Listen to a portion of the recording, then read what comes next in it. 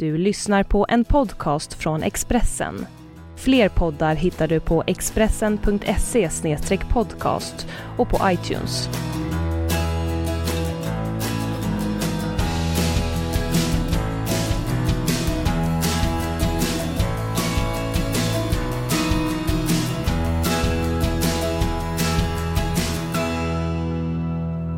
Okej, då kör vi igång med nästa podcast med mig, Magnus Nyström. Och som reporter, journalist, så åker man ju ofta hem till folk. Av lite praktiskt skäl blir det tvärtom den här gången. Jag bjöd hem Charlotte Gustafsson, vd för Modo. Så du sitter hemma i mitt kök just nu. Ja, supertrevligt. Ja, jättetrevligt att ha dig här. Vi ska förstås prata om Modo. Vi ska prata om hur svensk hockey mår just nu och vad som måste göras för att det ska bli bättre. Vi ska prata om hur man lockar mer publik. Det här har ju varit särskilt aktuellt för er del. Du hade till och med en presskonferens förra veckan där du uppmanade folk att fler människor att komma till Fjällräven Center. Vi ska också prata om din personliga fight mot bröstcancer som mitt när du hade börjat jobba för Modo ställde till med en hel del besvär men som har gått bra. Glädjande såklart. Men du, jag brukar göra en liten inledning själv ibland. Men jag struntar i det den här gången för jag tror många är väldigt nyfikna på hur en dam från Värmland helt plötsligt blir the big boss i Örnsköldsvik. Hur gick det till? Hur hamnar du i Modo? Ja, det är lite speciellt. Jag kommer ju från Värmland från början som sagt och har inte någon hockeybakgrund sedan tidigare. Utan mitt senaste jobb, då satt jag nere i Ghana och jobbade för MTG. Och hockeyn i Ghana, den har inte superkvalitet. Nej, vi hade Champions League i fotboll så det var mer fotboll än hockey för mig just då. Och där jobbade jag då i 3 år och kände att jag började bli sugen på att flytta hemåt. Men problemet när man är så långt borta från Sverige, det är ju att hela världen öppnar upp sig. Så jag plötsligt satt jag där, ska jag hem, ska jag till London, ska jag till Dubai eller Johannesburg eller... Och då pratade jag en hel del med Tina Turner som är kartläsare från Värmland ju. Även samarbetar ni med Örebro Hockey? Ja, precis. Så hon hade en liten fot i hockeyvärlden sådär. Så att hon är en otroligt bra coach. Så att vi har snackat en hel del. Och så rätt vad det var så ringde hon bara, nej nu du Charlotte, nu har jag det. Jaha, vadå? Modo Hockey söker vd. Det är klart att vi skrattade gott liksom bägge två. Men nej, sen fastnade det där hos mig. Gjorde lite research, såg att de ägde arenan. Och så tänkte jag, ja men sport och tv, alltså det är ju underhållning på lite olika sätt. Så det är faktiskt inte så långt ifrån vad jag faktiskt gör idag. Och så visste jag att Modo hade det lite tufft ekonomiskt. Så att det var ju knappast att de skulle anställa mig på mina hockeymeriter. Utan snarare vad har jag gjort med andra bolag tidigare som jag har varit vd för. Och ordning och reda och struktur och bygga någonting. Det är ju det som jag har i alla fall gjorde i Ghana. Så det kändes naturligt även ur den. Men där byggde du upp en tv-verksamhet i Ghana? Ja, precis. Det var en vd som åkte ner först då. Liksom en portfölj och en nyckel typ. Och bara, nu bygger vi ett hus liksom. Sen kom jag för att sätta processer och ta bolaget till nästa nivå. Så mycket internutbildningar och byggde studios och jätteroligt. Ja, det förstår jag. Men hur hamnar man där kan man ju också undra. Ja, om vi backar bandet ännu lite mer. Ja, får du göra det. Så jag pluggade på universitetet och läste då finans. Jag skulle köpa och sälja bolag, det skulle jag göra. Så att jag började med corporate finance, jobbade ett par år och sen så kände jag att jag ville inte vara konsult längre, jag ville äga någonting. Och då trasslade jag in mig i MTG där, för de köper ju liksom bolag. Köper och säljer tv-rättigheter. Ja, och bolag och expanderar. Och på den tiden var det väldigt vilda västern och det lockade mig väldigt mycket. Och då så sa de, ja men kom in i vår organisation, men det enda vi har nu det är att bli logistikchef för PayTV Nordics och Baltikum. Men börja där så hittar vi något inom ett år. Jag bara, jajamän. Så jag sa upp mig och min chef bara, okej, har du ramlat och slagit dig typ? Nej men jag vill pröva det här liksom. Och så styrde jag upp logistiken, det är mycket pengar i lagerhantering och fick väl ganska fin spridning också på jobb i hela organisationen så att jag synliggjorde mig för cheferna. Och vips så sa de, vi behöver någon som styr upp i Ghana också efter den plattformen som den första vdn har lagt. Jaha, tänkte jag. Shit, ja men det gör vi väl. Jag åkte inte ens ner och kollade ingenting. Jag bara, nej då kommer jag bara ångra mig liksom. Så du bara skrev på och bestämde att jag åker till Ghana utan ens varit i landet? Ja. Det kräver lite guts. Ja, men jag tänkte om jag åker dit för att kolla läget då kommer jag bara leta fel och så kommer jag inte dra. Det värsta som kan hända är att det inte funkar, då får jag flytta hem igen. Skärp dig nu. tänkte jag. Så jag bara drog ner. Och där blev du kvar? Där blev jag kvar i 3 fantastiska år. Alltså, skitkul var det. Men alltså, vi måste nog backa bandet ytterligare lite grann. Nämligen till att du, hemma i Värmland, folk drömmer ju om att bli alla möjliga saker. Hockeyspelare eller journalister eller vad det nu kan vara. Men gick du runt som lite flicka och drömde om att äga bolag och sånt? Det var väl inte riktigt kanske... Nej, när jag var riktigt liten ville jag bli skådespelare eller advokat. För advokat på filmer var ju som skådespelare, du vet, jag stod där och pratade och så här. Så att jag har alltid varit en väldigt teaterapa. Men sen har jag haft egna företag genom Ung Företagsamhet och tryckte mina första visitkort när jag var 15 år. Vilket underbart driv! Ja, men såhär, Charlotte Gustafsson, jag hade ingen titel. Så skrev jag Alive and Kicking. Såhär, sjukt pinsamt. Ja, men det är hyfsat titel och bristbandad. Ja, de som känner mig från back in the day är väl inte ett dugg förvånade, säger de, att det blev så här. Men det lustiga var att jag ville läsa media på gymnasiet, eller på gymnasiet. Och fick inte, för mina föräldrar bara, nej du Charlotte, du ska, liksom, tyckte de det är så få som lyckas i media. Nu ska du läsa ekonomi, för du har verkligen läshuvud till det. Och så satt jag här och tänkte häromdagen, alltså, när jag var nere i Ghana liksom, 10 år senare bara, jag blev vd för en tv-kanal. Så det liksom kunde inte riktigt ta mig bort från media ändå, så det var lite ironiskt. Ja, men det var ju bra gjort. Men sen, alltså tiden där då byggde du upp från scratch egentligen en fungerande och bra tv-verksamhet. I Ghana? Ja, den fungerade ju när jag kom. Men du vet, den blev ännu bättre. Precis, det var det som var planen.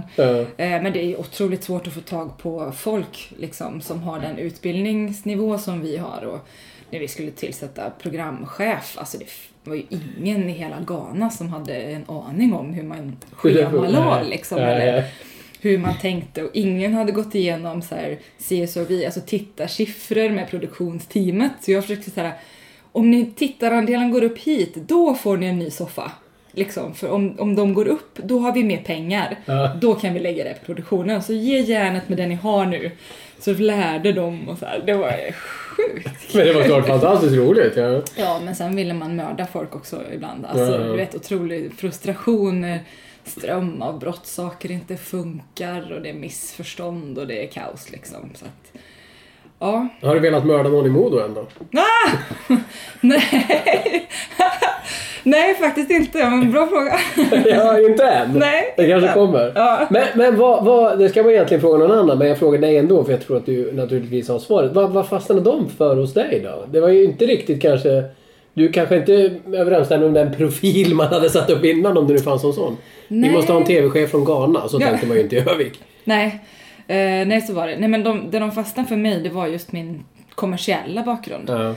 För att jag tror styrelsen också kände liksom att nu ska man väl kanske inte alltid titta på NHL, men det är ju liksom en annan typ av kommersialisering där än vad vi har nått än i Sverige. Och just att jag hade en track record på att få fräs på ett bolag och att jag hade den finansiella bakgrunden. För det var ju också det som var mycket skakigt hos Modo. Och tillsätta då kanske alltså sälj är ju också viktigt, man måste ju få in pengar, men jag tror de hade ett högre fokus på att hitta en finansiellt riktad vd snarare än en sälj-vd då, för att börja med att få ordning på det man hade. För där du kom till och när du började titta i kassaböckerna där, så kan du inte bli jätteimponerad. Vi ska också säga att du kom alltså dit i årsskiftet 2013-2014. Du började din anställning 1 januari 2014. Precis. Och det var inte en klubb som mådde jättebra ekonomiskt. Nej, det var det inte. Och det var ju, alltså jag ska inte säga att det är någon enskild individs fel, utan man har börjat i en stor organisation och så shit, nu går det dåligt, och så har man skärt i spelarbudget och sagt upp folk. Och så kört lite, skärt i spelarbudget, sagt upp folk. Istället för att bara titta på alla kostnader. Vad kan vi klara oss utan? Vad kan vi göra själva? Och sen också titta på, men det handlar inte bara om att skära folk, det handlar om att ha rätt folk på rätt plats. Och det känner ju säkert du också av som journalist, att förr i tiden så skrev ni bara lite grann. Nu är det podd och det är video och det ställer ju helt andra krav på organisationen, och för vår del då i marknadsföringssynpunkt. Och så sitter vi där med massa sköna människor, men ingen som har rätt utbildning. Så att det jag gjorde var ju också bytt ut egentligen hela min ledningsgrupp till personer som är jäkligt duktiga på sin grej, så att de kan växa teamet under. För får man ingen stöd och vägledning så då kommer man ju heller ingen vart liksom. Vad var det framförallt du fick in och ändra på och skära i och förändra? Ja, först och främst så var det att trycka ut ägarskapet ordentligt i organisationen. Vi hade en marknadschef som han handlade och köpte, men han hade absolut ingen aning om vilken budget han hade. Och jag var så här, jag fick så panik. Och det var bara så man alltid hade gjort på något sätt. Så att det var liksom få ner ägarskap och tydligt delegera budget. Så nu är det ju arenachefen gör sin budget, säljchefen gör sin budget. Och det är där du menar delat ägarskap, att man har kontroll på sin verksamhet. Precis. Är du ansvarig för ett avdelning, då är du ansvarig. Punkt slut. Kom inte till mig och gnäll, du löser det. Typ. Lite så. Och sen har jag en fantastisk ekonomichef som blir väldigt operativ i de lägena och hjälper då varje person. För att bara för att man är en fantastisk säljare så är det inte säkert att man är värsta Excel-nörden. Så att vi jobbar jättebra som team. Alltså vi har fantastiskt bra grupp nu. Alltså. Och hur mår Modo ekonomiskt idag då? Modo Hockey mår bra. Men det är ju alldeles för små marginaler.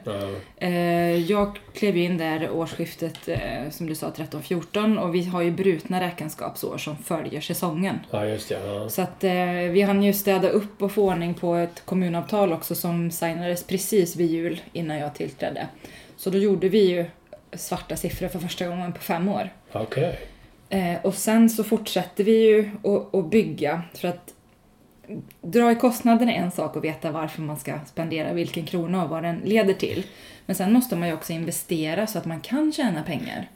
Förra året så kunde inte vi investera så mycket i vår spelartrupp för att vi hade inte stålarna. Jag visste att det skulle bli ett tufft år, men bara vi hankar oss kvar liksom. Men det vi kunde göra istället var att investera i några små så här, byggprojekt så att arenan blev trevligare. Så vi såg att på alla besökare som kom så spenderar de mer per person. Då blev det ju ett kvitto på att vi gjorde rätt. Att det var något så, ja precis. Ja. Så återigen stängde vi böckerna med ett positivt resultat. Så att nu har ju vi uppfyllt det här kapitalkravet som SHL har också. Det kommer ju ett arenakrav och ett kapitalkrav. Och kapitalkravet var att man skulle ha ett... minst 4 miljoner ja, just det, i eget kapital. Alltså. Och det hade man inte innan du tillträdde? Nej, gud. Det hade vi inte. Nej, men det har ni nu. Det har vi nu och det är ju jätteskönt. Så att, sen har jag också, vi tillsammans då liksom optimerat ännu mer. Så att nu har ju Per fått 5 miljoner till i sin budget. Per Svartvalet, ja. Så nu måste han lyckas i år. Ja. För jag har inga S kvar i min skjorta. Nej. Så att det här är ett väldigt, väldigt viktigt år. Och det är klart man blir lite svett och nervös när det inte går så bra. Nej, när matcherna rinner iväg lite och man fortfarande inte hittat den där stabiliteten liksom. Men vi ska återkomma till det strax för det finns ju massor med frågor. Och en fråga jag inte har ställt, och det finns säkert en del som lyssnar på detta som tycker jag är oartig. Detta spelas ju alltså in samma dag som Modo ska spela mot Djurgården. Och på tal om att din chef där undrar om du hade ramlat och slagit i huvudet när du tog jobbet i Ghana. Du har ju ramlat och slagit i huvudet precis nyligen på riktigt. Berätta vad som hände och hur du mår. Herregud.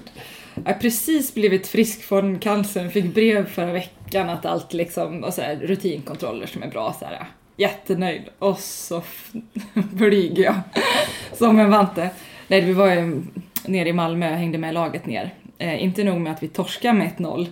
Så jobbigt bara det? Jobbigt bara det. Ja, så att åkte vi i bussen till flygplatsen och så hade jag varit ute och pratat med en vakt då. Att vi skulle åka igenom en grind och hinner inte till min plats.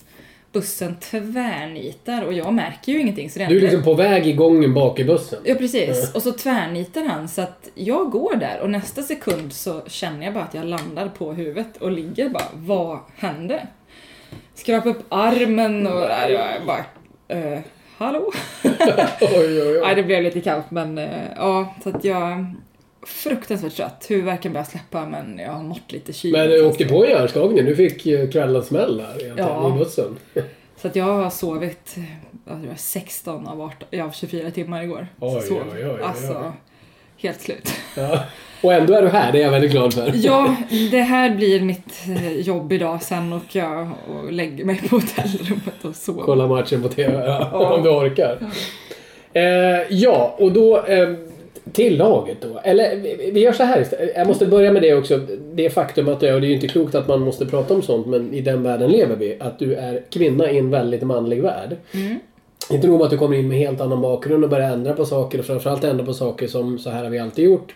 Och så är det dessutom kvinna, dessutom från Värmland. Ja, bara det. Hur hanterade alla gubbarna det här då? Ja, bra tror jag. Jag har fått den här frågan så mycket. Och det som är så lustigt det är att jag tänker aldrig på att jag är kvinna. Jag är Charlotte. Så att jag bara ångar på. Så det är mycket möjligt att folk har haft välja synpunkter. Jag har inte märkt ett skit. Ja, det är helt underbart att du säger så. Och det kanske... Som Theo Fleury sa en gång som spelar. Jag tänker inte på att jag är kort. Jag är Theo Fleury. Han sa precis så faktiskt. Nej, men det är... Och folk bara, men gud, folk måste ju ragga på det hela tiden. Bara, jag märker ingenting. Det kanske de har gjort. Du märker, vare sig flörtar eller skitsnack. Du missar både och alltså. Jag måste ju öppna ögonen lite alltså. Ja, kanske. Nej, men det har funkat väldigt bra. Men det är ju också lite vilken typ av person man är. Jag är ju en glad, prestigelös skit liksom. Och jag har ju aldrig kommit in och sagt att jag kan lika mycket om hockey som Håkan Loob liksom. Nej. Där jag är här för att driva bolag, sen tycker jag hockeyn är fantastiskt kul. Men hur mycket motstånd då har du mött på det? När du började påpeka att vi borde göra så här, vi borde göra så här, vi borde göra så här. Det är klart att det måste ha knorrats en del. Ja, men det sköna var ju att jag hade fullt förankrat det hos min styrelse. Ja. De sa i princip, gör vad du vill Charlotte. Okej. Wow. Vi måste få ordning på det här. Måste vända det. Ja. Men sen får man ju välja sina krig såklart. Man kan ju inte göra allt på en gång. Och det är klart att när jag kommer in utifrån så där in i en organisation som redan har varit väldigt hårt ansatt och det är väldigt hög osäkerhet, så får ju jag också ta det lite piano. De var tyckte säkert allt möjligt konstigt om mig i början, men nu börjar de se att men hon hade nog en poäng ändå. Har du förlåtit dig att du är här på Färjestad när du var liten då? Ja, jag tror det. Ja, det var det. Ja. Eller har du legat väldigt lågt med det? Jag har försökt. Nej, jag har varit väldigt ärlig med det. Okay. Och när man gick på gymnasiet var jag kär i hockeykillar och sådär. The whole 9 yards. Men det var då det. Men du, det är ju en väldigt alltså snacka om hockeymiljö du är i också. Jag tänker på att ledarna är ju verkligen ikoner i klubben och i staden, och du sitter där och har möten med Per Svartvaret och Peter Forsberg, och du kan plötsligt tvingas säga till Foppa och Svartvaret att nej, den här har vi inte råd att värva. Hur har det samarbetet funkat? Det har funkat jättebra. Det började ju med Marcus. Ja just det, Marcus Näslund var det från början. Vi hade en jättefin dialog. Sen var det ju jag som anställde Per Svartvaret. Det kändes ju, hela stan var ju så här, ja men ta Per. Men då sa jag till Per så här, du är kaptenernas kapten liksom. Men det här är ett helt annat typ av jobb. Så att jag vill att du gör de här testerna. Och det gör jag även för din del. Så att inte jag anställde honom och han inte skulle vara rätt. Då hade han ju, jag kan ju flytta från Hövik, men det kan ju inte han göra. Och han var, men det där låter bra. Men vad var det för tester ni gjorde då? Nej, men så här personlighetstest, kapacitetstest, hur man fungerar i olika situationer. För du vet, en sportchef, det är ju någon så här utopi. Det är ju någon dröm-superman som inte finns. Han ska ha bra kontaktnät i Sverige, liksom inom internationell och nationell hockey. Han ska kunna räkna, för han sitter liksom på den absolut största budgeten vi har i hela organisationen. Sen måste han kunna ta all extern press runt omkring och alla tyckare. Sen måste man ha tålamod med juniorers föräldrar när de kommer och upprörda att sin son eller dotter inte får spela. Man jobbar med människor hela tiden. Så det är en jäkla utmaning. Men han fick superbra betyg och det var bara, det var inga konstigheter när jag såg utvärderingen, och det tror jag var skönt för honom också. Liksom. Ja, det var ju väldigt bra. Då bara, nu kör vi. Ja. För ett problem som jag kan uppleva från sidan eller inne i den här världen är ju ibland att det finns, och det vill jag nog påstå hos enskilda personer också, någon sorts övertro på sin egen förmåga, i den meningen att har man varit stjärna i hockey, då klart man kan bli tränare, klart man kan bli klubbchef, jag kan ju det här. Och så enkelt är det ju inte. Precis som du säger, det är ett helt annat jobb. Ja. Så att jag tycker också det känns så himla bra att jag sätter den här pressen på Per. Verkligen. Och han känner ju också det, för att då är det liksom när det stormar så... Nej, men jag anställer inte honom bara för att han heter Per Svartvadet. Det var inte det liksom. Nu är vi trygga att det finns en dimension till. Och han och jag är ganska lika så vi älskar ju sådana där tester. Och så fort liksom, man har tagit ett tufft samtal eller fattat ett tufft beslut så bara, du vet, vi är väldigt, väldigt lika. Så att det är rätt kul. Men du, mindre kul var i den presskonferens ni då tvingades ha förra veckan. Och som bakgrund ska vi då säga att Modo i fjol, då snittar ni över 5000 åskådare på match. 5-1 någonting. Ja, precis. Nu är ni nere på 4-8. Och du och Per Svartvadet kallade till presskonferens. Och en del blev lite nyfikna och fundersamma och undrade, oj, vad händer nu? Är det någon nyförvärv? Det här var väldigt mycket spekulationer. Ni hade väl fått hinta innan tror jag också om lite vad det handlar om. Ja, när det började blåsa vindar om att vi skulle gå med i KHL. Ja, just det. Jörgen Lindgren slog en signal. Då bara, okej, nu får vi ta bladet från munnen här. Just det. Men för de som missade, berätta vad ert budskap då framförallt var. Ja, om vi ska backa bandet lite här så Modo Hockey har ju alltid funnits. Och vi har odlat fantastiska talanger. Men vi kan samtidigt inte leva på gamla meriter. Utan det är ett helt annat läge att ha en klubb i SHL idag. Och vi har ju tagit flera steg i att bli mer kommersiella. Vi bildade ett bolag i somras till exempel. Outsourcat vårt försäljning så att vi ska kunna få in mer pengar. För att heta Modo Hockey räcker liksom inte för att driva runt den här cirkusen. Nej. Och det vi känner då att det är ju att publiken har ju börjat vika i år. Och då hamnar vi ju i ett sånt här moment 22. Alla vill ha ett bra lag. Men om vi redan nu halkar efter på publiksnittet och inte får in nog med pengar så kommer ju inte Per Svartvadet kunna stärka upp under säsongen på det sättet som vi hade räknat med. Så då blir man tillbaka till det här läget att supporterna vill ha en bra produkt, annars kommer inte de. Och vi på något sätt vädjar, ja men kom hörni, för vi tillsammans måste vi fixa det här. Men det är ju en väldig balansgång för att det är klart att vi måste kunna leverera någonting som fansen vill ha. Och det har ju varit väldigt tufft att vara Modo-supporter de senaste åren. Det har ju inte varit jättemycket glädje. Tyvärr, så att, och det var också därför vi var så ödmjuka i vår presskonferens. För att vi ville bara så ett litet frö hos våra... Förklara helt enkelt att vi behöver lite och mer det som var så fint, det var på matchen sen vi hade helgen efter. Så kom ett flertalet personer fram till mig och sa tack för att du påminner mig, Charlotte. Jag har varit supporter sedan 70-talet men insåg att jag har ju legat hemma i soffan de senaste 2 åren. Men nu är jag här.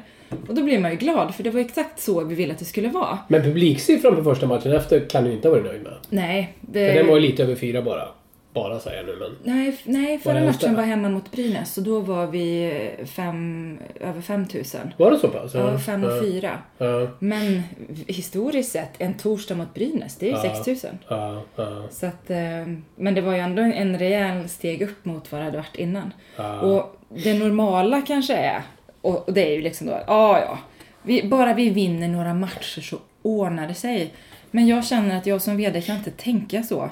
Därför ville vi gå ut och så det här fröet nu och se hur vi liksom uppmanar människor och fans att komma. För att det är så små marginaler. Förra året som satte vi närmare 140 miljoner och satt igen med 2. Och det är... Vad menar du satt igen med? 2 miljoner i resultat. Okej. Alltså den snacka om liten marginal. Och det är typ 2 stolpe ut så hade vi inte suttit igen med det.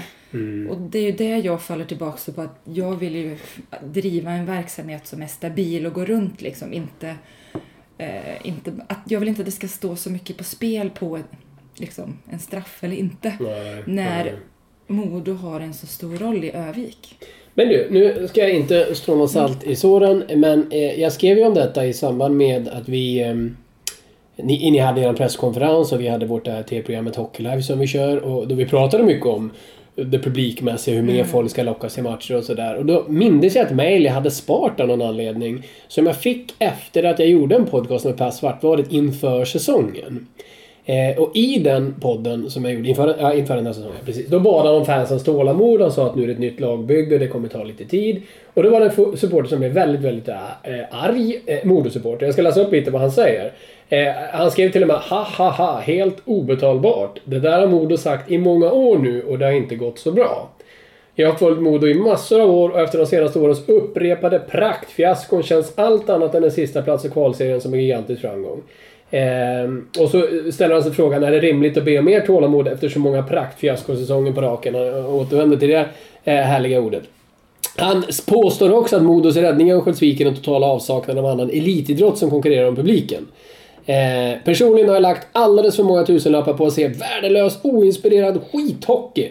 Det kan möjligen bli någon enstaka match, men han är så trött på detta Modo. Och ja, det är ju ingen tvekan om saken att han är frustrerad och ledsen över bristen på framgångar. Det här, känner du igen de här tankarna och reaktionerna och frustrationen och så? Absolut, och jag förstår dem fullt ut. Det är ju, jag tycker så fort vi ligger under i någon match så lägger Simon upp den här Modo, 13 coacher på 14 säsonger. Jag bara, rub it in, tack. Det är klart att vi har misslyckats så många gånger med att bygga den här stabiliteten i föreningen. Och det är det som ska till. Och nu är det jag och Per har pratat mycket i sommar och vi har utkristalliserat ett sportmanifest. För vi känner att det har varit så flackigt på vår sportavdelning att vi måste börja bygga vår egen kultur. Sen får de tränare och spelare vi tar in, då får de anpassa sig till hur vi vill att det ska vara på Modo Hockey. Jämfört kanske med tidigare när man har gett headcoach lite för mycket fria tyglar. För så byter man headcoach och så helt plötsligt så får man en annan filosofi. Och så blir det den här förvirringen. Ja, så har det ju varit några år. Ja, men jag kan ju tyvärr inte säga annat än det som Per säger. Att ja, vi behöver tålamod och bara hoppas att Larry nu är rätt person. Tillsammans med att jag och Per har tagit det här krafttaget och gjort det här manifestet. Allt ifrån hur vi beter oss på isen. Berätta lite mer om det, manifestet. Det är alltså det blir som liksom ett förhållningssätt. Vi har jobbat jättemycket med värdegrundsarbete under sommaren. Och det är ju för hela organisationen. Har vi kommit fram till 5 värdeord som ska genomsyra allt vi gör. Och det är hjärta, målmedvetenhet, glädje, ansvar och långsiktighet. Men vi har trattat ner det här så enormt att man kan använda det på alla områden. Så att nu har jag till och med uppdaterat tillsammans med vår ungdomsansvarige också skrivit vad det här betyder för våra ungdomsledare och ungdomar. Då blir det en lite annan text än när man pratar med vaktmästare eller A-lagstruppen. Men det här gäller verkligen alla från gubben på ismaskinen till stjärnan i laget. Ja. Och alla däremellan. Ja, vi tar ansvaret för liksom, hela organisationen. Och då har det här också kristalliserats ner till spelarna. Men sen är det liksom allt ifrån ett tydligt regelverk hur vi hanterar media, vart de ska vända sig om de vill ha hjälp med social media. Det finns ju många troll där ute som går loss på. Det här? Ja, jag vet inte om du har undgått det. Det är nog annan höst. Nej, men just att man får stöd i olika processer och sådär. Till hur man tränar, hur man äter. Ja, det är liksom ett brett, så här jobbar vi. Det här är Modo. Och vi har ju också haft, vi har ju många transatlanter, så då har jag ju kört workshops med dem där vi har översatt de här orden på engelska och satt dem i små grupper och fått klura på vad det här betyder för dem i deras jobb på isen till exempel. Så att, ja, det är vårt stora steg framåt nu, så att återigen, viktig säsong. Ja. Hålla tummarna alltså. Men samtidigt som det då finns de som fortfarande är arga och besvikna och som ni kommer få kämpa för att övertyga, så finns det ju de som öser beröm över vad ni gör. En Henrik som vänder sig till er på Facebook, du plockar upp honom här på din Twitter också, men han hyllar ju dig väldigt. Hon kommer från självaste Karlstad men väljer att flytta till Övik och leda Modo Hockeys Utah. Ett svårt jobb, men lyckas ändå vända ekonomin på rätt fötter igen, samtidigt som hon kämpar för sitt eget liv. Och han berömmer dig väldigt mycket och önskar dig snabbt tillfrisknande efter den jäkla hjärnskakningen. Men alltså den typen av stöttning och support från supportrar måste ju värma oerhört. Ja, alltså jag får väldigt mycket kärlek från supportrar faktiskt, och det känns fantastiskt bra. Dels när jag var sjuk och även också när vi som organisation har tagit kliv åt rätt håll. Och det känns ju fantastiskt att folk vågar bjussa på sig själva och säga det. För ofta får man ju faktiskt bara höra saker när det inte går så bra. Men där har verkligen Modo-fansen varit väldigt generösa med beröm. Och det är klart, det stärker ju, det hjälper ju i kämpiga situationer, helt klart. Och känna att det finns folk som tror på en där ute. Men hur mycket har du fått spjärna mot de som gnäller då? För du måste ju ha fått en del gnällmail och gnällreaktioner också. Ja, men man får skilja lite på det där. Dels nu när vi gick ut och sa att vi ville ha feedback, då har jag fått jättemycket bra svar som är konkret. Men sen när vi förlorar en match, då kan man få 5 mejl där det bara är svordomar, utropstecken. Men det är ju mejl i affekt. Det får vara liksom så här: okej, den här killen mår lite dåligt nu. Ja. Han menar inte liksom att... Han kanske... Nej. Han tog ut sin aggression på det här sättet. Och det är bra. Nu kanske han mår lite bättre. Så att man får ju verkligen sålla liksom, lite. Men jag försöker att bemöta alla med ett svar. Och ofta är ju folk, de kommer fram, de är arga. Och så står man och pratar lite. Och sen så bara, men vi vill ju bara att det ska gå bra, Charlotte. Och så står man och diskuterar lite till. Och sen så får man en kram och så är vi vänner liksom. För att, det är så då? Ja, lite, för jag säger ju då att men jag vill ju också att det ska gå bra. Och så hittar vi någon så här gemensam våglängd och så står vi och diskuterar ett tag. Så att, jag har ju min favoritkorrespondens. Jag kan ha berättat den i podden någon tidigare, men den är så rolig, sen tar jag igen. Det var ett väldigt, väldigt, väldigt argt mejl från Jönköping. Jag hade skrivit om HV71. De var inte så jätteimponerade av någonting de hade gjort.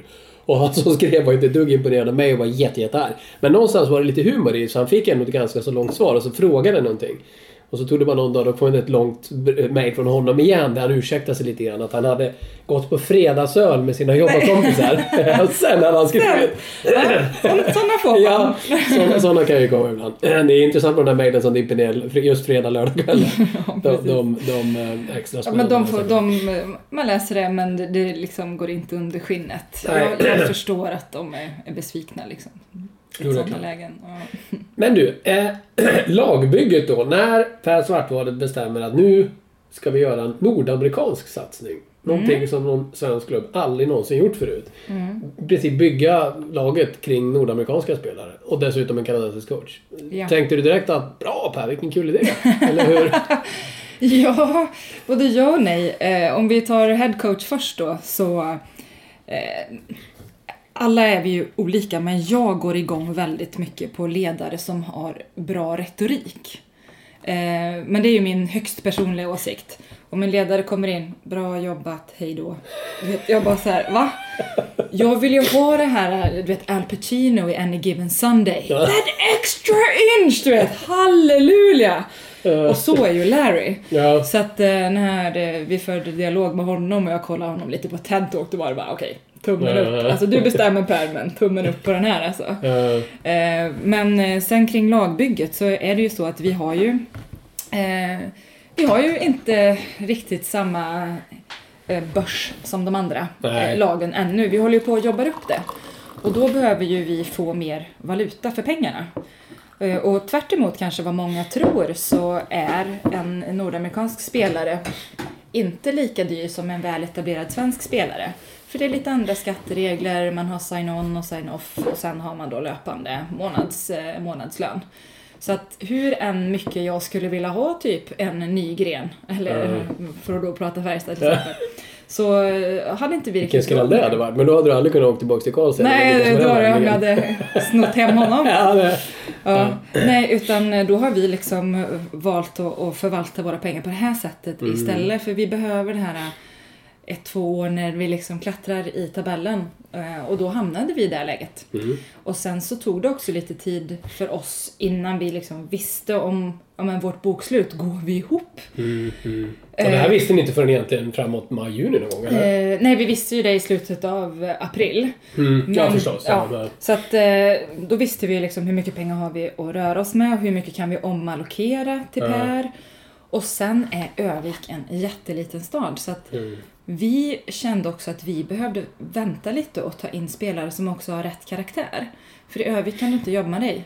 Du kan inte efter en förlust gå och ta ett glas vin på stan. Som man kanske kan göra i Stockholm, Göteborg. Man är mer anonym. 4 raka förluster och du får ju skicka frun och handla på Ica liksom. För du kan inte gå dit själv. Och det betyder också att då vill ju vi få hit killar som dels kan hantera det här men som också är lugna och bra och professionella och inte ute och stökar. Så att då tog det lite tid också och verkligen som Per säger, hitta rätt karaktärer. Som de blir förebilder i den stan på ett helt annan nivå än vad man gör i en större stad. Men vi ska gå tillbaka lite till Larry Horace också, för att snacka för sig, det kan han ju. Men det finns ju en risk med de här Any Given Sunday-gubbarna också, att de pratar mer och presterar mindre. Du var inte rädd att han pratar bättre än han presterar? Nej. Ja, det får vi väl se då, vem som... Ja. nej, men det tycker jag inte. Han har ju liksom ett bra track record och han är ju en hockeynörd av rang. Och det måste man ju vara när man har liksom varit i den svängen så pass länge. 3 ligatitlar där i Schweiz också, det borde ju faktiskt tala för kvalitet. Ja, men precis. Så att... Ja. Jag tycker han skyller lite mycket på spelarna emellanåt. Han kanske är spontan och ärlig på ett sätt då, men jag vet inte, lite grann kan jag tycka att du då, Larry. Ja. Det faller lite hans jobb när han pratar om att de var dåligt tränade. Det är ju faktiskt hans jobb att se till att de är bättre tränade. Ja, den där har vi fått jättemycket skit för. Ja. Och bakgrunden till det är ju att man försöker träna så matchlikt som möjligt. För att verkligen få ut mest av laget. Och så är det då någon träning när ingen av spelarna riktigt mentalt är i hallen. Det är klart att då blir det ju svårt för Larry.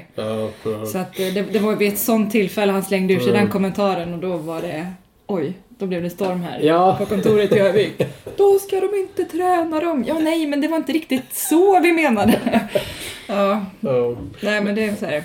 Men det är ju en vågad satsning hur som helst det här. Det är det ju. Absolut. Men vi kände vi måste bara röra om lite i grytan. Vi måste göra ett ordentligt försök. Och här litar ju jag på Per. För jag besitter ju inte kompetensen liksom, och huruvida Kyle Wilson skulle signa eller inte. Nej. Utan... Men det har inte riktigt gått som jag hoppat fick det. Så kan man väl säga ändå. Det är ju ingen... Nej, så är det ju verkligen. Alltså, dels så Ryan Whitney väljer att lägga av därefter. Det var ju en väldigt konstig situation. Det här är en otroligt fina meriter, långa år i NHL och Alltså grejen är att han har ju spelat med smärtor under så lång tid att han bara, men jag orkar en säsong till. Det var liksom inget som sa att det inte skulle funka. Och helt plötsligt så bara, det gick right up until it didn't, typ. Han var ju jätteledsen när han väl fattade det beslutet. Så att det var så här, nej. Och sen har vi ju också drabbats av en del avstängningar och Byrons hälsena. Det var också så här, suck. Men man kanske trodde att nu blir det lite stabilitet. Och då alltså lagkapten Byron Ritchie som hälsenan. Så han blir borta flera månader då. Ja, vi hoppas att han är tillbaka i januari efter jul då. För den hade inte gått av, tack lov. Men det var en rejäl slitning på den. Men... Naturen har ni inte haft på er sida. Nej. Det kan man inte säga. Jag tycker det borde vara dags för lite vändning snart. Ja. Men du känner dig hoppfull ändå att det ska bli... Alltså egentligen handlar det väl om att så länge man inte hamnar på någon av de 2 sista platserna så kan man ändå dra en sucka lättnad och se framåt igen. Eller hur? Ja, men någon sorts kval mot något typ som i fjol, även om det var Vita Hästar. Men du vill inte spela något kval till våren? Nej, vi kan gärna hoppa det. Men jag vill ju absolut att vi ska nå en play-in-plats liksom. För vi vill ju ha så mycket matcher som möjligt hemma. Men sen, vi har ju diskuterat det här jag och Per. Alltså det viktiga är ju ändå liksom att man når en stabilitet när säsongen är över. Men samtidigt så, vi lever ju här och nu. Och jag vill ju se lite bättre resultat för... Jag vet att då kommer det lite mer folk liksom. Och det blir en annan energi kring laget och killarna. Det blir en annan energi i arenan och på fansen. Så det är klart att vi behöver lite puckar som studsar vår väg. Och jobbigt i torsdags mot Brynäs. Alltså varenda puck studsar ju utanför. Man bara nej. Men så är det ibland. Ja, tuff torsk mot Brynäs hemma och sen åka till Malmö och förlora med 1-0. Den svider 1-0, ja. Ja, det är ibland undrar man ju om man håller på med vd för någonting som jag inte kan till syvende och sist påverka. Nej, du sitter ju och lider som alla andra som är på läktaren. Ja, så är det. Vad har du gett in på? Det var lite lugnare i Ghana. Ja, faktiskt. Typ. Det var vildare på ett annat sätt, jag förstår. Du har sagt i en intervju att Modo måste slå mynt om, vi måste som klubb då slå mynt av vår bakgrund och kultur, vara stolta över vår klubb. Och jobba med våran bredd och vi har en fin genuin historia med Sveriges bästa damlag och en plantskola. här är väl ändå om man ser tillbaka historiskt, det här är innan din tid i och för sig, men det känns ju som att Modo lite grann tog sig själva och sina framgångar för givet ett tag. Att man glömde bort allt det där jobbet som krävs. Ja.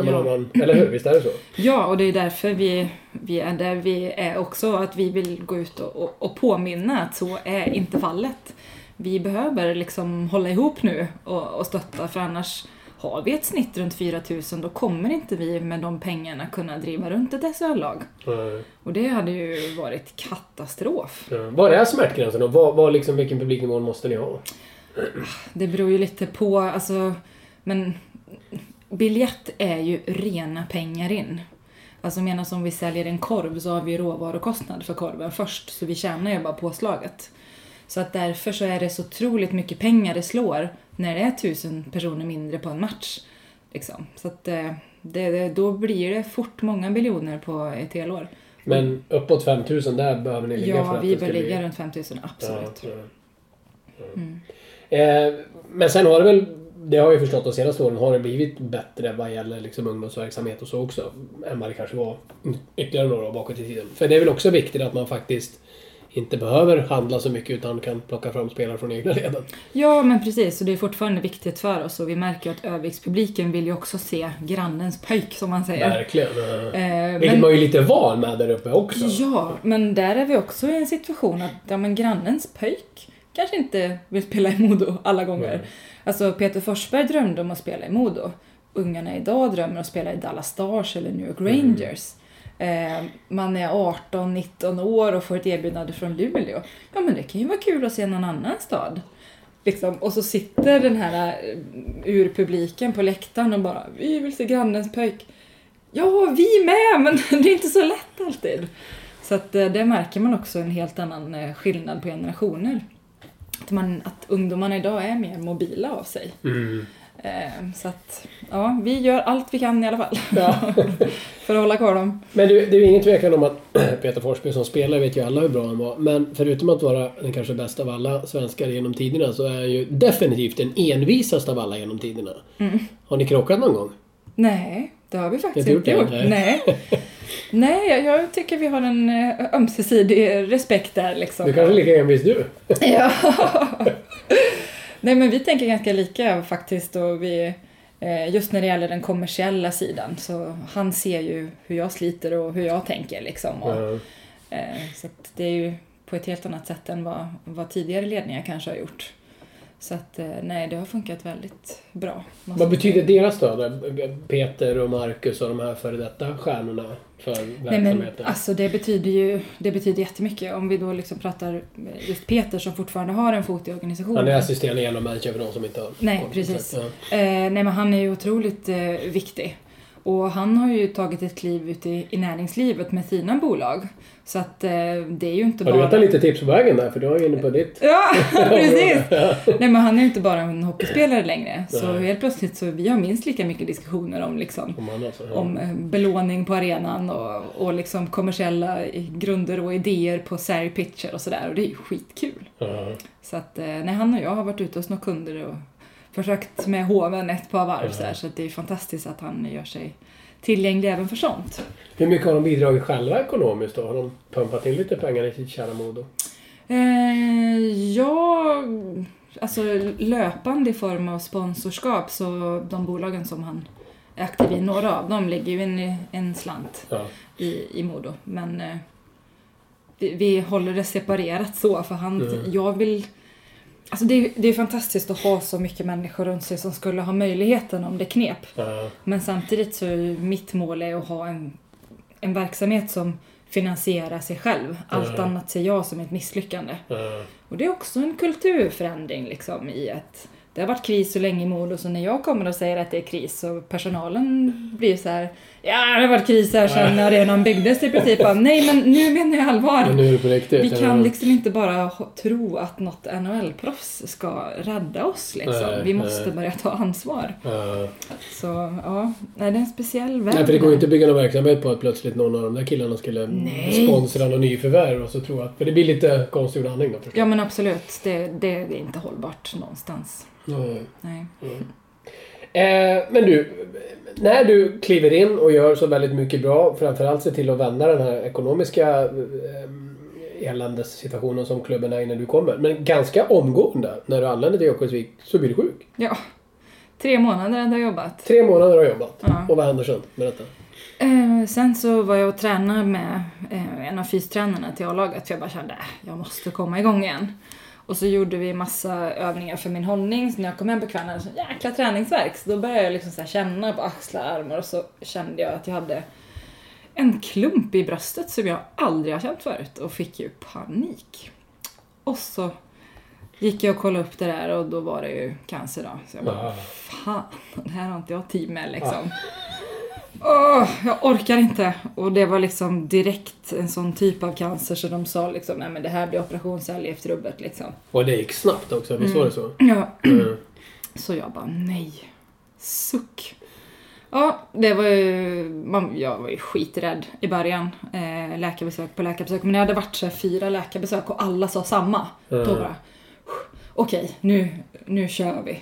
Sen var jag själv som ville börja med cellgifter direkt. Jag bara, nej men på den bara, vad väntar ni på? Ja, men du kan ju åka hem och fira påsk. Skit i påsken! Det får jag väl fira någon annan gång. De bara, okej, så jag fick min första cellgift på skärtorsdagen förra året då. Ja, och det var hur lång tid då efter beskedet? Det var ju bara några veckor efter. Ja. Precis. Så det var men sen får du behandling, men det är ju inte så att du ligger hemma och vilar och... Nej. Tycker synd om dig själv, utan du bara öser på och jobba vidare då? Ja, nej men gud, jag bara tänkte ligger jag hemma så kommer jag dö av depression.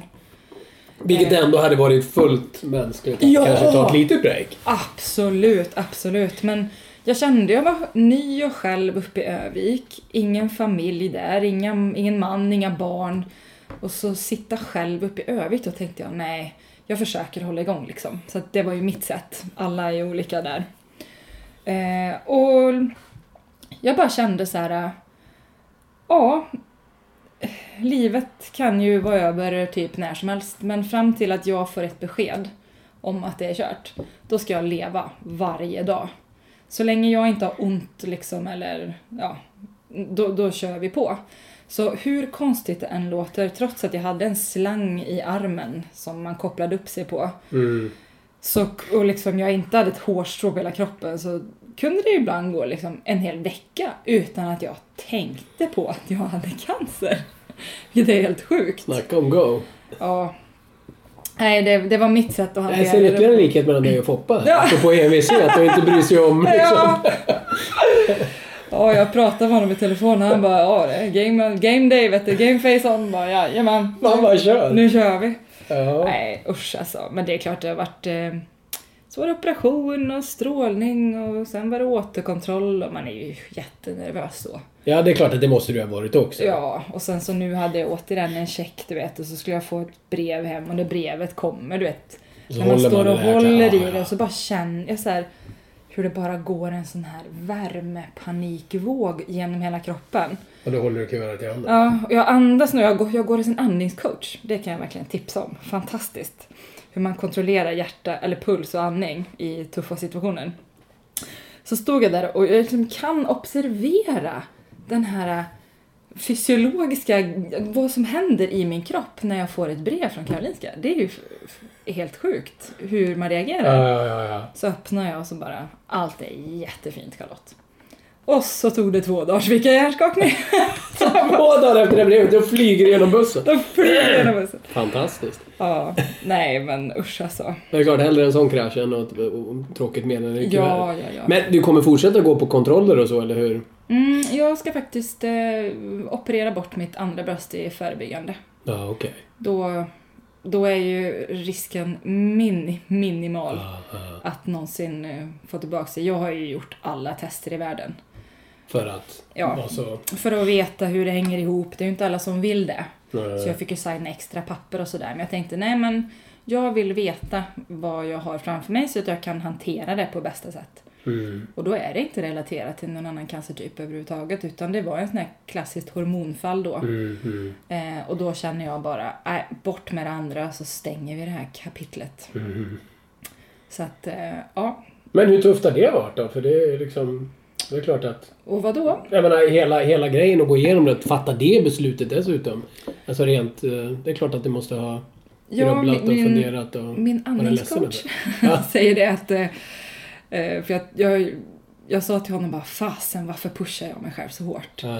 Varför gjorde jag det här skelettröntgen? Tänk om de hittar något nu. Ja. Jag orkar inte liksom. Vad håller jag på med? Och så sa han så här, ja men Charlotte, hur hade du gjort om det här hade varit en jobbsituation? Ja, jag hade tagit alla tester och fattat ett beslut och gått vidare. Ja, men det är ju det du gör. Du sitter i förarsätet, Charlotte. Men det här är första gången du verkligen tar ett exekutivt beslut angående din hälsa. Och det är klart att det är lite mer läskigt. Det är lite det jag menar som jag... Men du gör ju det här för att du är ju den du är. Hade inte du varit som du är så hade ju du aldrig upplevt så mycket som du har gjort heller med Afrika och mord. Och... Fan, det är skitbra det här, Charlotte. Jag bara, ja det är skitbra. Så att ja, jag tänker att I'm in the driver's seat. Jag tar ansvar för att leva ett långt liv, tänker jag. Ja, det är helt fantastiskt. Men alltså när man hör allt du har gått igenom och det du ändå har klarat av med allt det här hänt samtidigt, så alla känner till Peter Forsbergs historia. Att vara spelare i Modo och komma och gnälla på att man har ont någonstans eller det är något konstigt med lägenheten. Alltså det gör man ju inte. Man håller ju käften och kämpar på, tänker jag. Ni borde ha den effekten, kan man ju hoppas det. Ja, fast det gör nej. Jag vill ju inte att folk inte ska kunna komma till mig med något för att de tycker att det är peanuts i sammanhanget. Men ibland är ju vardagsgnäll peanuts i sammanhanget. Ja, jo. Faktiskt. Det är det ju. Ja. Eller hur? Ja, jag har ju fått en helt annan perspektiv på saker och ting, helt klart. Så. Ja, det är inspirerande att höra och jag hoppas att det inspirerar många av er som lyssnar. Som avslutning här ska vi faktiskt punktvis gå in. Vi skulle kunna sitta här och prata jättelänge. Det var jättekul att höra det här. Men hur ska vi då få med folk att komma på matcher? Vissa saker tycker jag själv är väldigt angeläget. Andra saker har många läsare påpekat. Jag tänkte gå igenom några punkter vad du själv tycker. Och vi hade ju som sagt frågan öppen i samband med det här Hockey Live TV-programmet vi gjorde förra veckan och fick in en väldigt massa förslag och idéer och tankar kring hur man ska göra för att locka med folk. Och något som ofta kommer upp är ju fasta speldagar.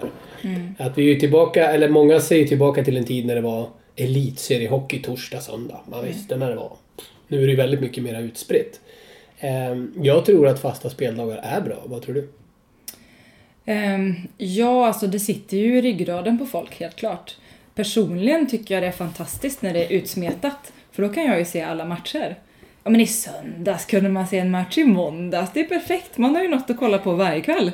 Men det är bara för att jag inte kan följa andra lag när vi spelar. Men det är klart att det är en utmaning. Men sen... Det är svårt att få ihop det där schemat. Jag vet Erik på SHL sliter rätt hårt. Det är CHL vi ska ta hänsyn till, landslagsuppehåll och hockey-VM. Och vips så blir det tajt. Vissa vill att vi ska dra igång senare i oktober det ska jag komma till också. Okay. Men fasta speldagar är alltså kanske man ändå borde försöka göra det lite mer. För nu är det ju väldigt utspritt och det kan, alltså... För jag kan känna, och dessutom, men du har ju ett exempel på när du säger, och jag håller med dig, det är ju jätteskönt ibland, söndag, wow, det är från Örebro, kan man kolla på det. Men publiken i Göteborg tänkte bara, match idag igen, och så var det sämsta publiksiffran för säsongen på den matchen. Mot Örebro dessutom som ett topplag. Så att, men ändå att man kanske borde försöka närma sig någon form av lite mindre utspritt ändå. Jag förstår förslaget. Och det, framförallt den invanda publiken tror jag skulle tacka för det. Senare start då? För det är många som pratar om också att man kanske ska börja säsongen i oktober istället för september. Ja, och det hade vi ju hemskt gärna gjort. För många klubbar ser ju det här, framförallt i Övik då, där vintern ändå är så lång. Får vi en fin september, då, ja men hockey hinner vi. Då åker liksom... Åker man upp i båten istället. Ja men precis, tar en extra helg i landstället liksom, så att... Men då har vi just den här problematiken att det är så mycket som ska klämmas in. Och ändå har vi inte uppehåll för JVM. Nej. Vilket vi ibland har pipit lite på i Modo för vi har så många spelare historiskt som har varit med där. Så där är det ett jäkla pussel. Det är om man skulle kunna flytta på hela hockey-VM då.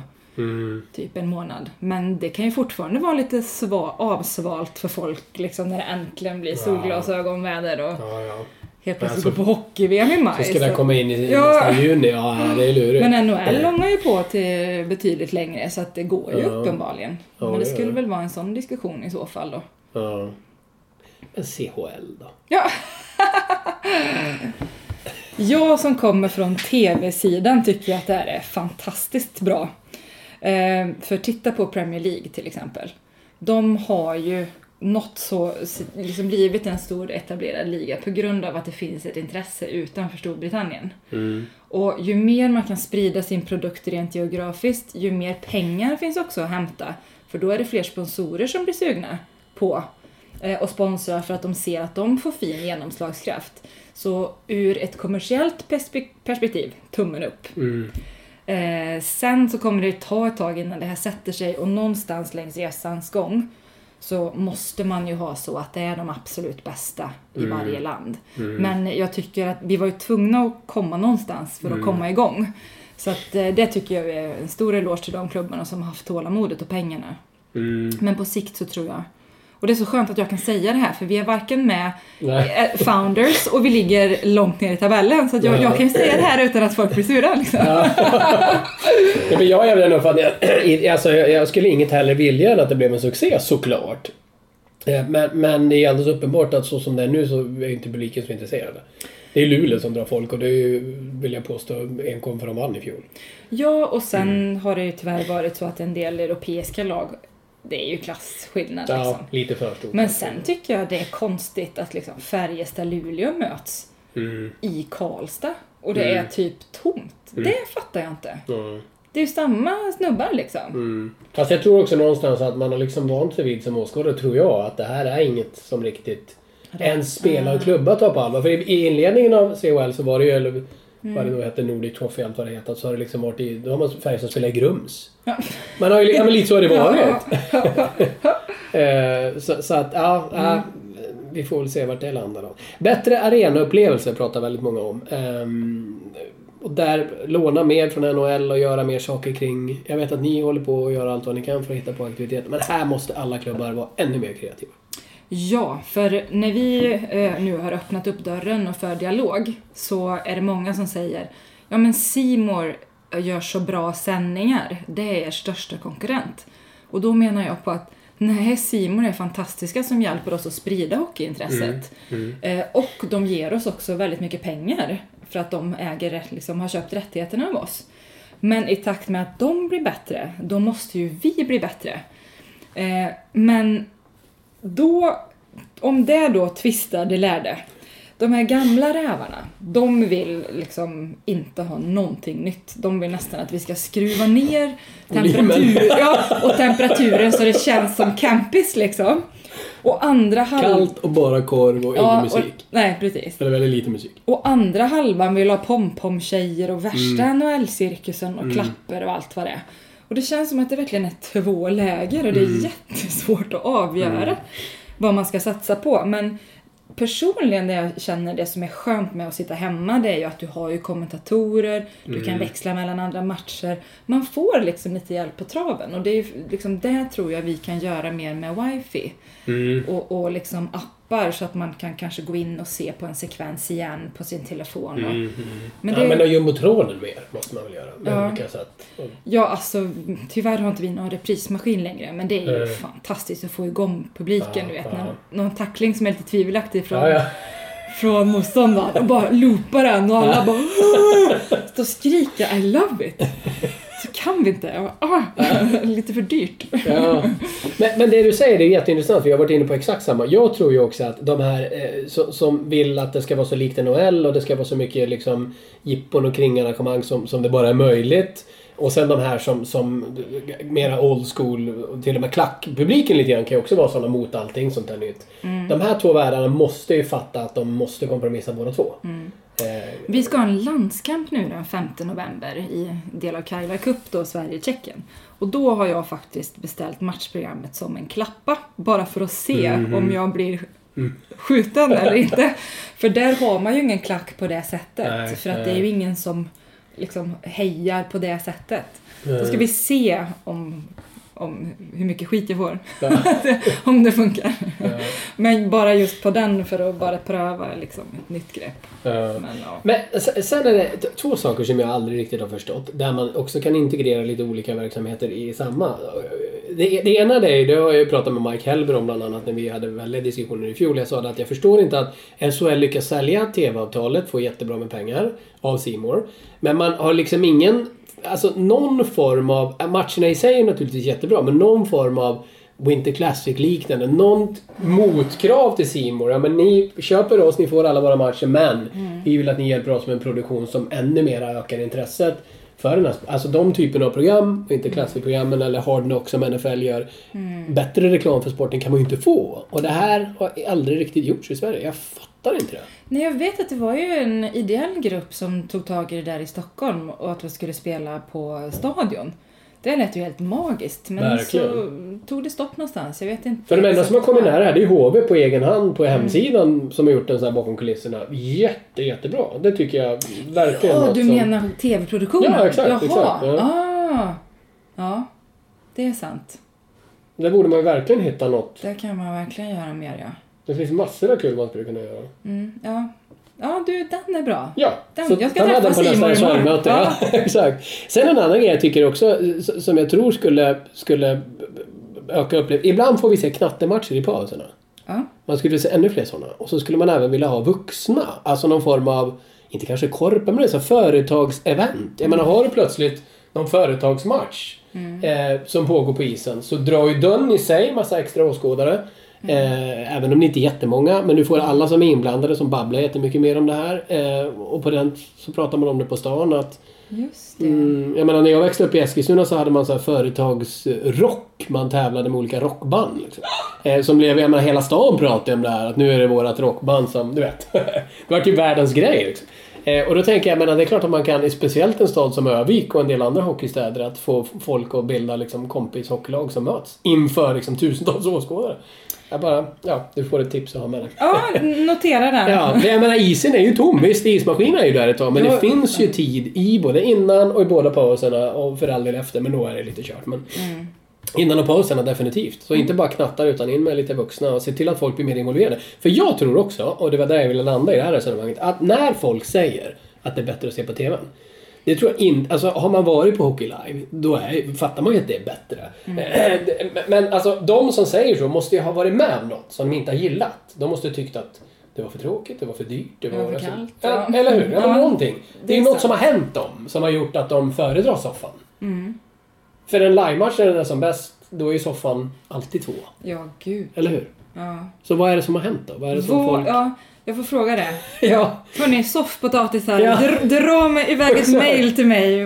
Vad gick det? Men det folk ibland säger är att de vill ha billigare biljetter. Hur är prisnivån på biljetter egentligen? Är det... Ja, nu har ju vi en sektion som heter Linslusen i år. Och det är ju tv-kurvorna. Så att man är automatiskt med på tv när man sitter där. Gud vad roligt, det är ju jättebra. Ja, och då har vi sänkt den till 150 kronor. Och det är helt oberoende av ålder och kön och allt. Okay. Det är för att vi vill ha fullt i de kurvorna. För det är av någon anledning ingen attraktiv, alltså ingen köper där. Och sen så, men det kostar ju 300 kronor att sitta annars mitt på långsidan. Upp mot 320 även. Det är för dyrt. Det är de bästa platserna. Det är klart, sen ovanför loge, alltså övre etaget, då är vi ju nere på 200 någonting. Så att, och ståplats. Men är det, hur liksom mycket balansgång är det här då? Är det så att folk kanske inte riktigt förstår att vi måste banda med betala lite för det här, eller? Ja, alltså det här är egentligen första året som vi laborerar lite med såna här typer av priser. Förut har det varit liksom ett pris egentligen på nedre och ett på övre, lite slarvigt uttryckt då. Men så bara kände jag förra året så såg jag en del hemmamatcher hemma i samband med min operation och sådär. Då tyckte jag det såg också tomt ut på tv-sidan och därför växte den här så kallade linslus. Men det är jätteroligt. Biljettkategorin fram. Så att, och sen nu på torsdag när vi möter Växjö hemma, då har vi tjejkväll. Då är det gå 3 tjejer, betala för en. Och sen 1 timme innan match ska jag och Per Svartvalet gå igenom alla regler. Inklusive PP och boxplay och liksom icing och allt det här. Och alla tacklingar.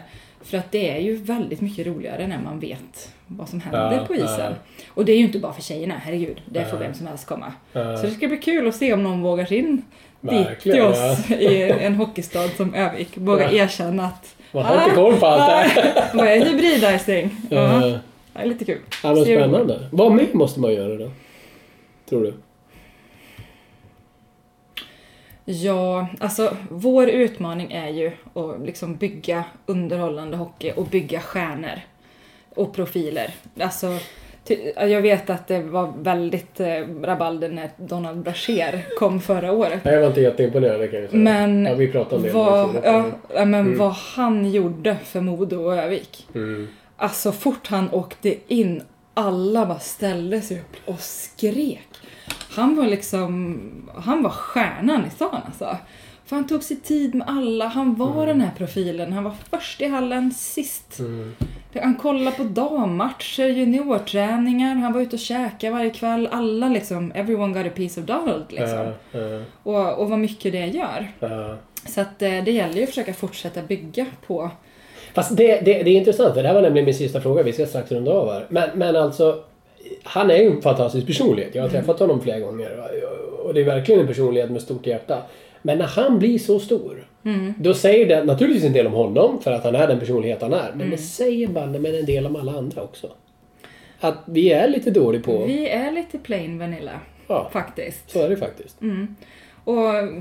Och då blir det ju också, om man då nu, om man hamnar i den här debatten kring avstängningar och så. Jag fick ett mejl nu från... en supporter som bara, vi brukar komma upp till Övik x antal gånger per säsong, men nu är det ju, vet man inte vem som spelar liksom, och då blir det ju ännu svårare, menar han, på att locka publik. Ingen vill ju ha skador, men samtidigt så vill vi ju liksom erbjuda mer underhållande hockey, och det fysiska spelet är ju en del av det. Så det är ju också en sån här balansgång liksom, när man får mejl från supporter bara, jag vet att du inte kan göra något åt det här liksom direkt, Charlotte. Men vi tycker det är tråkigt liksom, för åker man långt så gör man det för att se stjärnorna liksom, punkt slut. Så att det är... Fast det ska ju förhoppningsvis gå ner ändå. Ja. För jag menar, det borde vara en period. Ja, som med slowfooten förra året. Ja, exakt. Liksom, nu sätter det sig, får jag hoppas. Ja. Nej, men det är en jäkla utmaning alltså, faktiskt. Är du optimistisk då? Ja. Det känns som du är väldigt optimistisk person. Jag är väldigt optimistisk av naturen. Det kommer inte bli något jobbigt kval till våren, helt enkelt. Nej, alltså... Alla ledarna hos oss vet ju vad det är som gäller, och spelarna är ju också väldigt fokuserade. Och så fort man har fått någon avstängd, bara, men lugn nu killar, nu fokuserar vi på det vi kan påverka, och så blickar vi framåt hela tiden liksom. Så att det ska bli, jag tror alla väntar på Noah, men det kan också vara lite farligt och bara när Noah kommer då Noah Welch, då ordnar det sig. Han landar, är det 6 november eller vad det? Ja, hans första match är borta mot Färjestad. Jag tror det är den 12 vi spelar mot dem, och sen 13 har vi, är det Örebro hemma, tror jag. Fredag den 13. Han i sig ska ju rimligen locka lite åskådare också. Det var ju faktiskt spelaren som var bäst av alla i slutspelet i fjol. Ert nyförvärv från Växjö Lakers där. Och han är otroligt taggad också. Följer alla våra matcher och har jättemycket dialog med våra coacher. Och han är jättetaggad på att komma. Bra. Men sen finns det, om bara publiken kommer så att inte det går neråt, så finns det alltså pengar kvar till att värva ytterligare då? Ja, det var ju det som var planen. Nu får vi hoppas att folk kommer till arenan. Ja, men det är liksom lite så vi har lagt upp det. Sen så såklart, vi var ju inte beredda på att Whitney skulle kliva av. Nej, förstås. Så det är klart, vi har ju fortfarande hans börs kvar. Just det, okej. Så att, ja. Det finns anledning till optimism för Modostelen då? Ja, det tycker jag. Ja, men det tycker jag låter som också. Tusen tack för att du var med på det, det var jättekul. Tack själv. Och hoppas alla ni som lyssnar blev inspirerade, för det finns en anledning att bli, verkligen. Imponerande jobb du har gjort. Och visst borde det väl här öppna dörrarna för SHL-klubbar överhuvudtaget att våga liksom se utanför sin egen lilla hockeybubbla kanske, och våga plocka in folk från till exempel Ghana. Ja, alltså på vd-nivå så tror jag inte det behöver spela någon större roll om man har hockeybakgrund eller inte. Så att det beror ju på vilken roll man vill fylla liksom. Så att... Men att det finns fler folk utifrån, det kan ju vara nyttigt också, ett sätt att utveckla hockeyn såklart. Det blir ju en bra dialog om inte annat. Så att det blir en annan bredd. Så att, men det tycker jag. Kanon, tack så mycket. Tack själv.